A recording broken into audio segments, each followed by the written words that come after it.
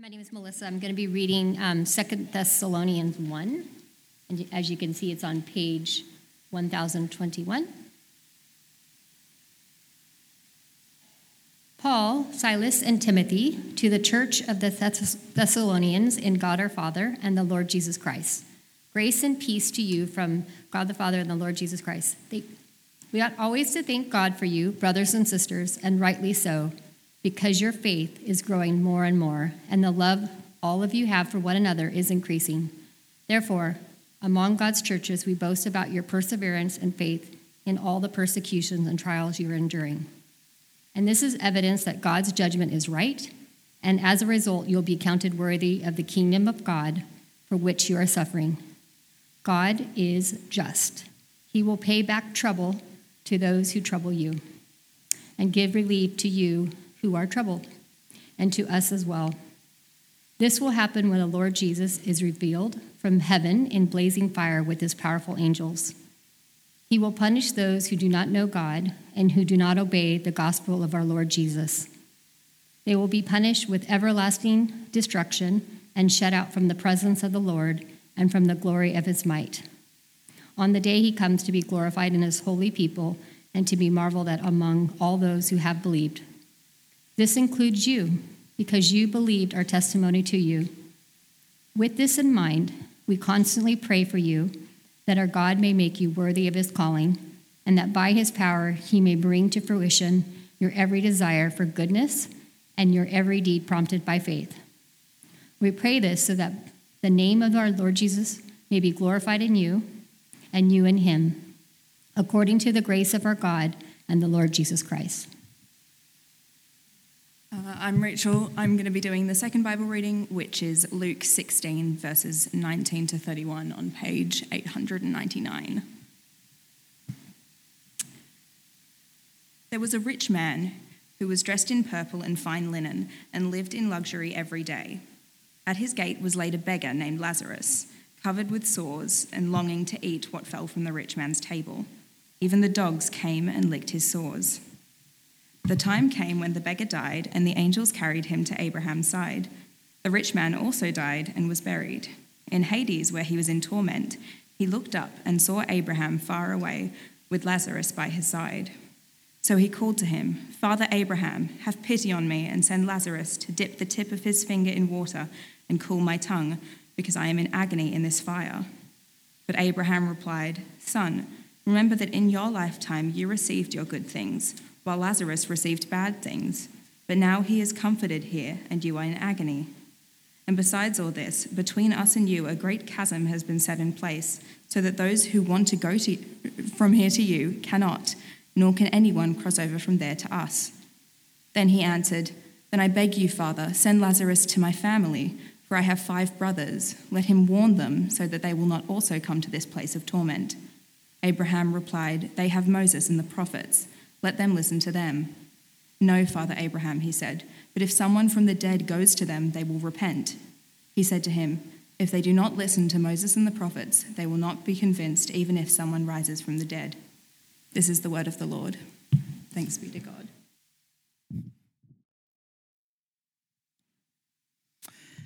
Well, hi, 5:30. If I haven't met you before, my name is Andrew. I'm the pastor of the morning service here at Macquarie Park. It's great to be with you here this evening. If you've been a Christian for a while or been coming along to church for a while, you'll know that we say the Apostles' Creed. It's something that Christians have said for centuries. And there's a line in the Apostles' Creed which goes like this. It's up on the screen. It says this, that Jesus is coming again to judge the living and the dead. I wonder if you've ever considered how serious and weighty that line is. That Jesus is one day coming back as a saviour, but also as a judge. It says the same thing in the Bible. 2 Corinthians 5 is up on the screen. That we must all appear before the judgment seat of Christ. And that's what we're looking at tonight, the heavy, the weighty topic of judgment and hell. Now, if it's your first time with us tonight, welcome. It's great that you're here, and before you start planning your exit route out the back door, please stick around. I want to say we don't preach on this every week. This is not part 5 in a 20-part series on hell. I can't remember the last time we did a talk standalone on hell and judgment. The reason we're doing it is we're actually in the middle of a series looking at the end times, looking at the future. And in the coming weeks, we're looking at encouraging topics like heaven and hope. I'm sure Josh has those easy topics to preach on. I'm stuck with preaching on hell. It's a topic we're often pretty flippant about, I think. You know, we say things like, maybe you've heard people say things like, I'd love to go to hell, all my mates will be there. Or we say flippant things like, my boss is making my life a living hell. Or we have songs like Highway to Hell by AC/DC. I mean, no one is choosing to have that song sung at their funeral, are they? Because it's a weighty topic, hell, and we're often flippant about it, but it's serious. But where I want to start, before we look at this topic, is actually with the most famous verse in the Bible. It's up on the screen, John chapter 3, verse 16. You probably heard it before. For God so loved the world that he gave his one and only Son, that whoever believes in him shall not perish, but have everlasting life. See, God is a God of love. He loves you. He loves the world. Yes, he's a judge, but actually core to his character is he's a God of love. And he loves us so much, he sent his Son for us, it says, to die for us so that we would not have to go to hell. God does not delight in sending people to hell. I want you to hear that loud and clearly. In fact, he so badly wants us to avoid it that he gave us the most precious thing, his one and only Son. In other words, hell is so serious that he'd give up his Son so we'd avoid it. And the message of Christianity is that whoever believes in Jesus shall not perish. The message that we preach, that we proclaim, is not first and foremost judgment, but it's the mercy, the peace, the love, the forgiveness found in Jesus. See, if you take away hell, you actually minimize the love of God. I actually think it's only when you reflect on hell that you realize how much God loves us, because it's not just a flippant love. He gave up his precious Son so we would escape hell and judgment. And so as we launch into this topic, do not hear me as some kind of hell and brimstone preacher that delights in condemning people to hell, or imagine a God that delights in this topic. It's been said that the only way to talk about hell is with tears. The only way to talk about hell is with tears. My deep desire, God's deep desire, is that you do not end up there. We have 3 questions tonight about hell. Is it fair? What's it like? And how do I avoid it? Is it fair? What's it like? How do I avoid it? The first question, is it fair? And I'm sure if you're like me, you've struggled with this question. You feel unsettled, unnerved by this concept of hell, of judgment, of eternal suffering. And can I just say, I think that's the right way to feel. I mean, if you kind of find this topic relaxing, then maybe you're probably a little bit callous and you got issues. This should be unsettling. This should be confronting. Perhaps you think, I could never believe in a God like this. I could never believe in a God that would send people to hell. God is a God of love. I mean, it's one thing for him to send the child abusers to hell, but ordinary people, I can never believe that. And so it's for this reason that many Christians have tried to shy away from this topic, tried to kind of downplay it, not talk about it too much. I think of a pastor in America called Rob Bell, quite a famous pastor. As the years went on, he started drifting more and more from the Bible, and then he wrote this book called Love Wins. The premise of the book is that everyone goes to heaven. But we believe that this Bible is the Word of God. We can't pick and choose what we like and what we don't like. And it's not just that, but Jesus himself spoke about hell. There's this idea out there that the Old Testament God was the one who was on about judgment and he was angry. And then God went and had some therapy. He had some anger management classes. He took a chill pill. And then Jesus came and he was all about love and forgiveness. No, Jesus actually talks about hell quite a lot and judgment quite a lot. And so we can't avoid this topic. Is it fair? Does the punishment really fit the crime? I reckon that's the key question. Does the punishment really fit the crime?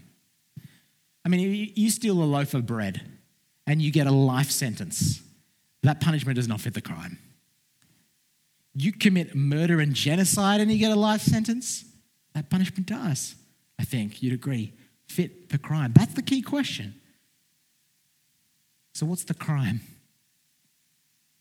It's the worst crime imaginable. It's sin.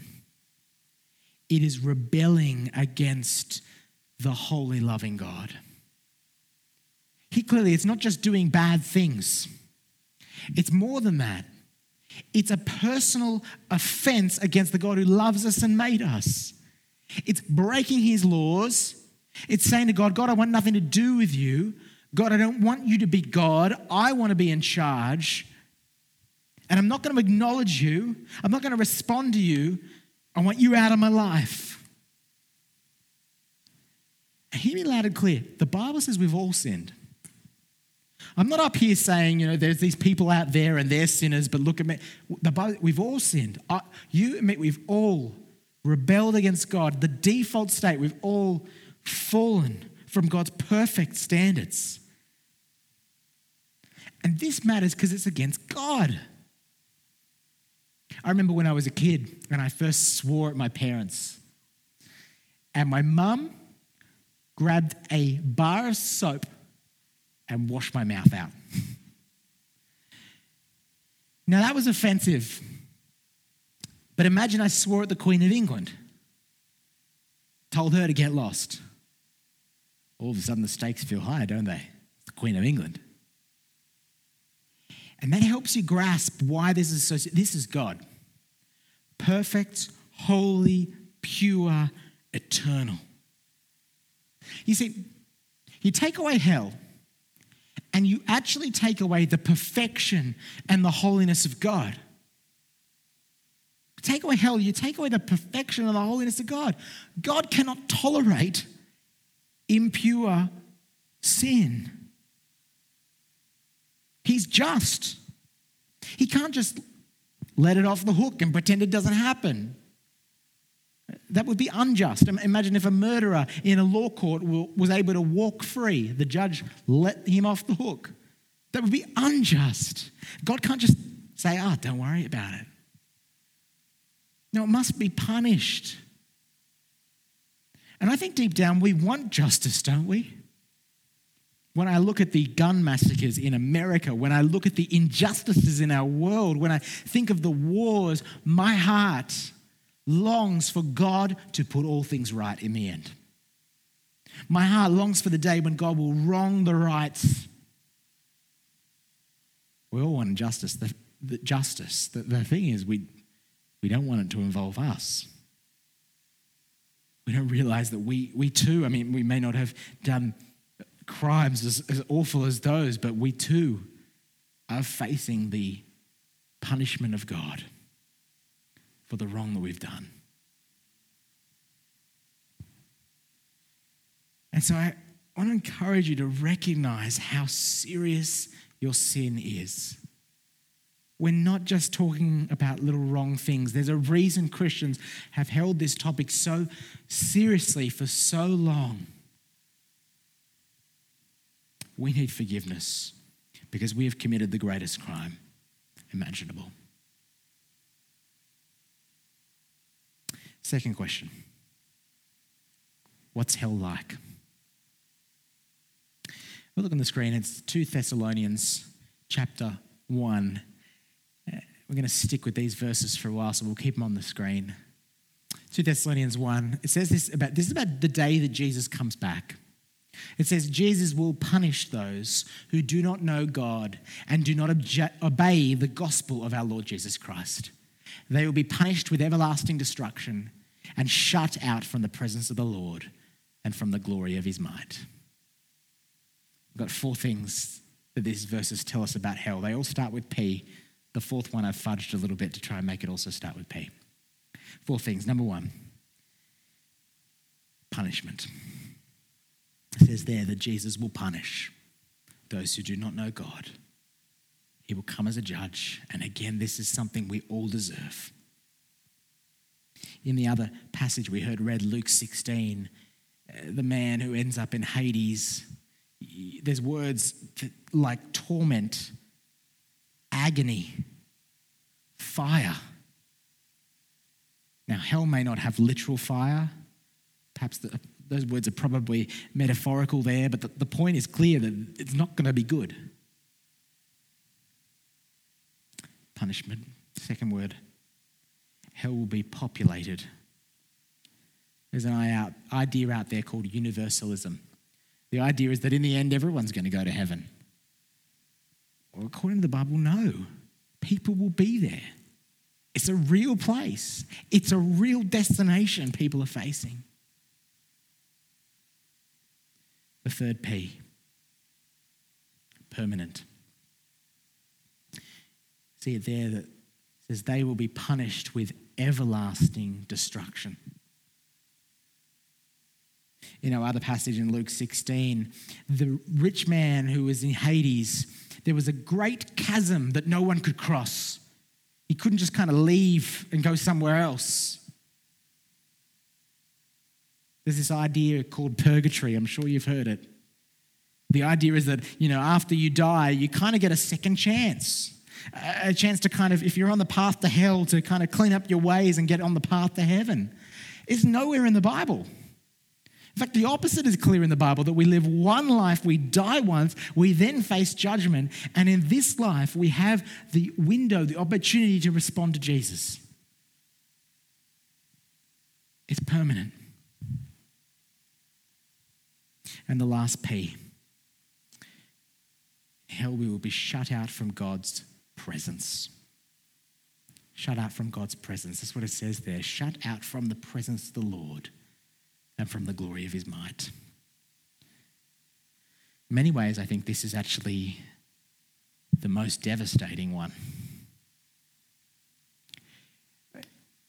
People disagree about whether God is present in hell or not. I actually think that he is. It's not that the devil is the one running hell with a pitchfork and 2 giant horns sitting on a throne like you see in cartoons. I think God will be present there, but not in the same way he's present here. Not present with goodness, but present with judgment. And all the things that we experience in this life, the good things that come from his presence, love, family, food, wealth, laughter, music, will be gone. Now, in some ways, we send ourselves to hell. Because we say to God in this life, God, I don't want you. God, I don't want your presence. God, stay out of my life. And then God says, okay. If that's what you want, if you don't want me, if you don't want my presence, okay.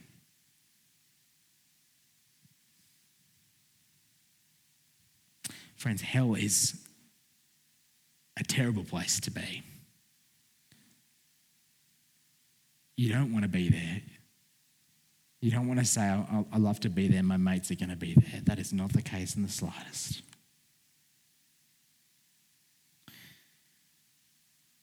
Our third question, how do we avoid it? How do we avoid it? There's a TV show on Netflix called The Good Place. Anyone seen it? A few people yeah. It's not massive, but it's a good show. It's a comedy. And basically the premise of the show is that this woman ends up in what is basically heaven.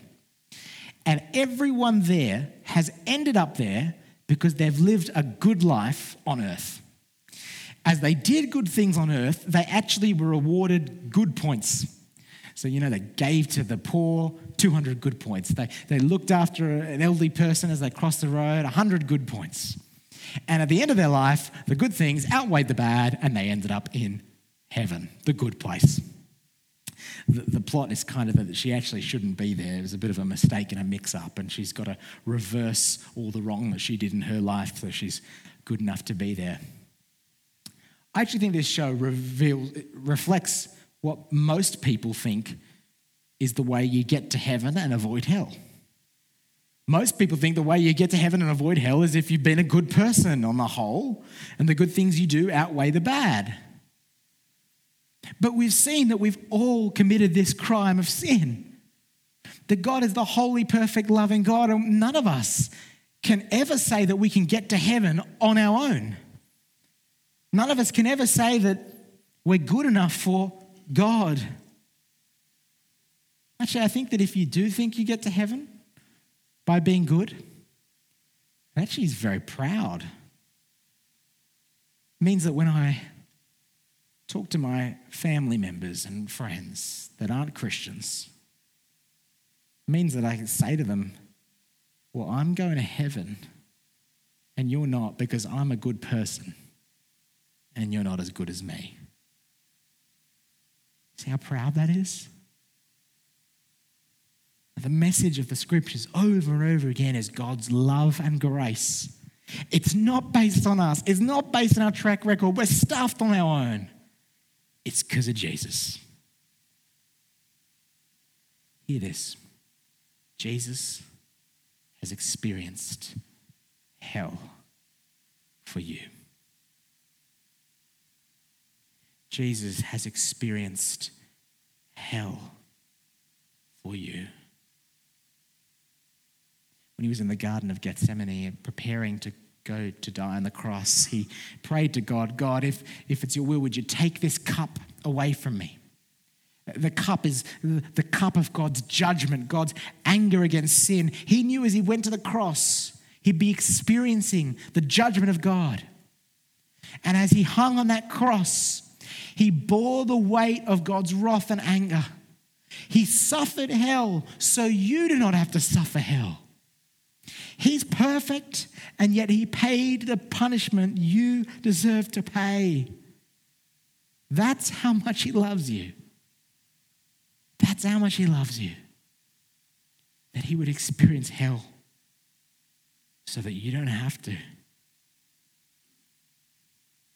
That's why when you take away hell, you minimize the love of God. When you're in a bushfire, the safest place to be in a bushfire, where is it? It's where the flames have already burnt. That's why we do back burning. We burn parts of the bush in controlled circumstances because it's so much less likely that the flames will burn there again. Well, if we want to escape the flames of hell and judgment, where's the safe place for us to run? It's where the flames of hell and judgment have already been burnt. Jesus Christ. He experienced judgment in our place. We must run to him. Only in him, by trusting in him, can we be forgiven. Can we be saved. For God so loved the world that he gave his one and only Son, that whoever believes in him shall not perish but have eternal life. No place for pride. It's only by trusting in him. And if you do, if you've done that, you do not need to fear judgment. You do not need to fear hell. The Bible gives us an assurance, a confidence that we are God's children, that we are forgiven, and that we will not perish. Hallelujah. On the screen is a picture of a woman, Rachel Denhollander, and on the right is a man called Larry Nassar. They were on the news quite a lot about 5 or so years ago. Larry committed sexual assault of about 100 or so teenage girls who were gymnasts. He was a physio. Rachel was one of the first ones to come forward, and many others followed. Larry was sentenced to lifetime in prison. Rachel had an opportunity to address Larry in court. And listen to what she said. Listen to the way she talks about hell and judgment, but also the grace and forgiveness of God. Listen to these powerful words. She said, "The Bible carries a final judgment where all of God's wrath and eternal terror is poured out on men like you. Should you ever reach the point of truly facing what you have done, the guilt will be crushing. And that is what makes the gospel of Christ so sweet, because it extends grace and hope and mercy where none should be found. And it will be there for you." That's the gospel. No matter who you are, no matter what you've done, instead of judgment, grace and mercy is on offer for you in Jesus, if you would only come to him. In light of this, I think there's 2 things we need to do. The first one is we need to warn people, don't we? We need to tell people about the danger that they're facing and the hope that's found in Jesus. That's why we're here. That's why we started this church here in Macquarie Park, because we want to be on mission to our friends and family, to the City of Ryde, to the university, to our colleagues. We want people to know the forgiveness that's on offer in Jesus and escape judgment. We want to see hell as empty as possible and heaven as full as possible. That's why we're here, isn't it? Isn't that why we're here? Maybe you're thinking, well, that's just scare tactics, Andrew. That's just scare tactics. Scaring people into becoming Christians. Well, you know what? It actually is. It is. If I've got a sickness that my doctor knows about, I want my doctor to tell me the scary news so that I get the help that I need. If a car's about to hit me, I want someone to yell at me, scare the living daylights out of me so I notice and jump out of the way. Actually, it's loving to do that, isn't it? One of the most convicting videos I remember watching, it was on YouTube. Somehow I got down the YouTube rabbit hole. And it was this atheist and millions of followers. And he was angry that more Christians weren't trying to tell him about Jesus. He wanted more Christians that he knew to be trying to evangelize him and tell him about Jesus. Because he said, well, these Christians believe that I'm going to hell. Well, if they're really loving, they should be pleading with me more and telling me more about Jesus. And that really convicted me. It's true, isn't it? If we love our friends and family, we want them to know the grace and love of Jesus. That's why we're running Alpha here at church on Tuesday nights next term. That's why we're on mission and partnering with Robert Menzies College as we minister to the uni students and as we want to reach out to our colleagues and friends in the area. Listen to this quote. It's from Charles Spurgeon. He said this. He said, "If sinners will be damned, at least let them leap to hell over our bodies. And if they will perish, let them perish with our arms around their knees, imploring them to stay. If hell must be filled, at least let it be filled in the teeth of our exertions, and let not one go there unwarned and unprayed for."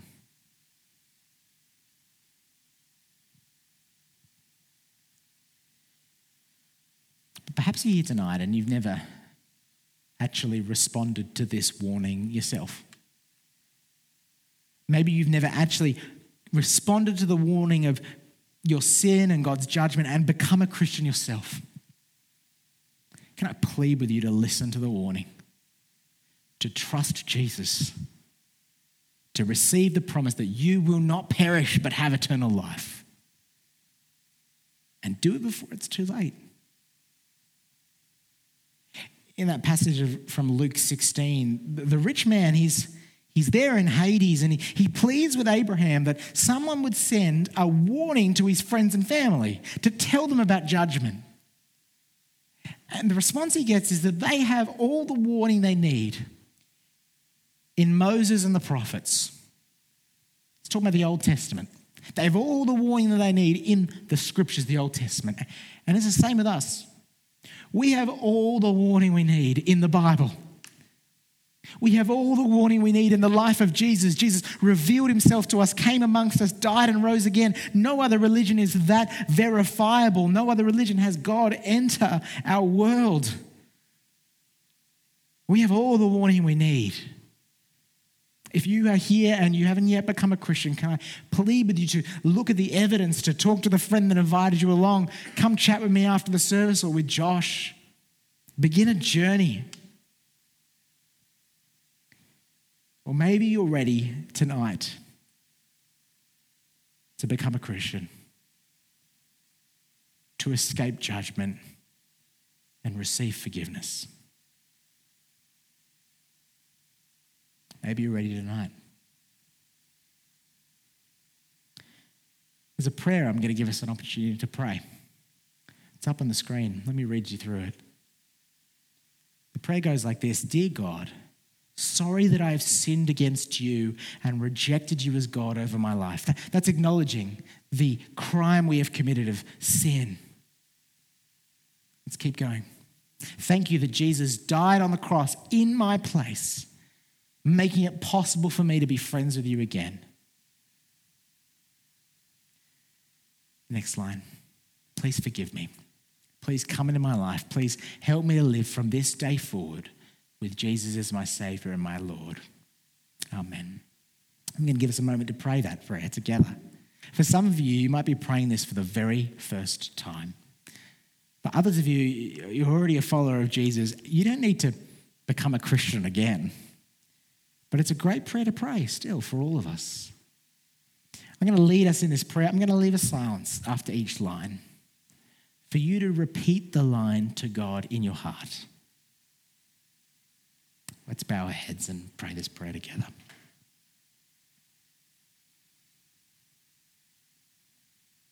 Dear God, sorry that I've sinned against you and rejected you as God over my life.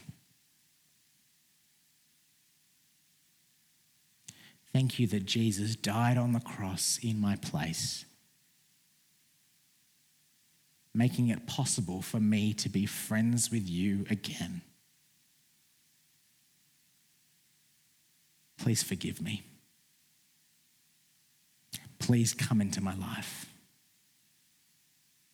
Please help me to live from this day forward with Jesus as my Saviour and my Lord. Amen. If you prayed that prayer, hear this promise. Romans 10, everyone who calls on the name of the Lord will be saved. You do not have to fear the judgment. You do not have to fear hell because you know and have the guarantee that you are God's child, forgiven, and the hope of eternal life. Hallelujah. I love if everyone would pull out on your seats a card. There should be a card on your seats, an invitation card. Because if you prayed that prayer for the first time, we want to encourage you and help you as you take your first steps as a Christian. Or perhaps you've got questions or things that have come out of this talk. It'd be great if you could put down as much information as you're happy to, name, your email. This is only going to be read by Josh or myself. We're not going to be publishing this online or signing you up for spam email. And you might want to tick one of the boxes. The first box, I have accepted Jesus' invitation and become a disciple today. If you prayed that prayer for the first time and become a Christian, tick that and actually come and speak to me and Josh. I'd love to encourage you, celebrate with you, and give you a gift that we've got for you. The second box, maybe you're thinking, I'm interested, but I still got questions. That's totally okay. Tick that second box. You're not signing up for anything or locking into anything. We just want to send you some information about our courses that we run and how to help you on your journey. The third box, I'm just visiting. Thank you for having me. The fourth box, if you'd like to get baptized. And that last box, maybe God's been challenging you. You want to write something there. Maybe you want a prayer for something. Write it in there. Or maybe you got a question. Maybe you disagree with something I've said. Whatever it might be, you can write in whatever you want to say in the bottom there. I think it'd be great if we'd all fill this out. So just so that a few people don't feel uncomfortable. If we all did this would be so great. There's a box for everyone to tick, I think, on this. So we're going to have an item now play for us. And as the band leads us in this item, please stay in your seats, listen to the amazing lyrics, and let's fill out these cards.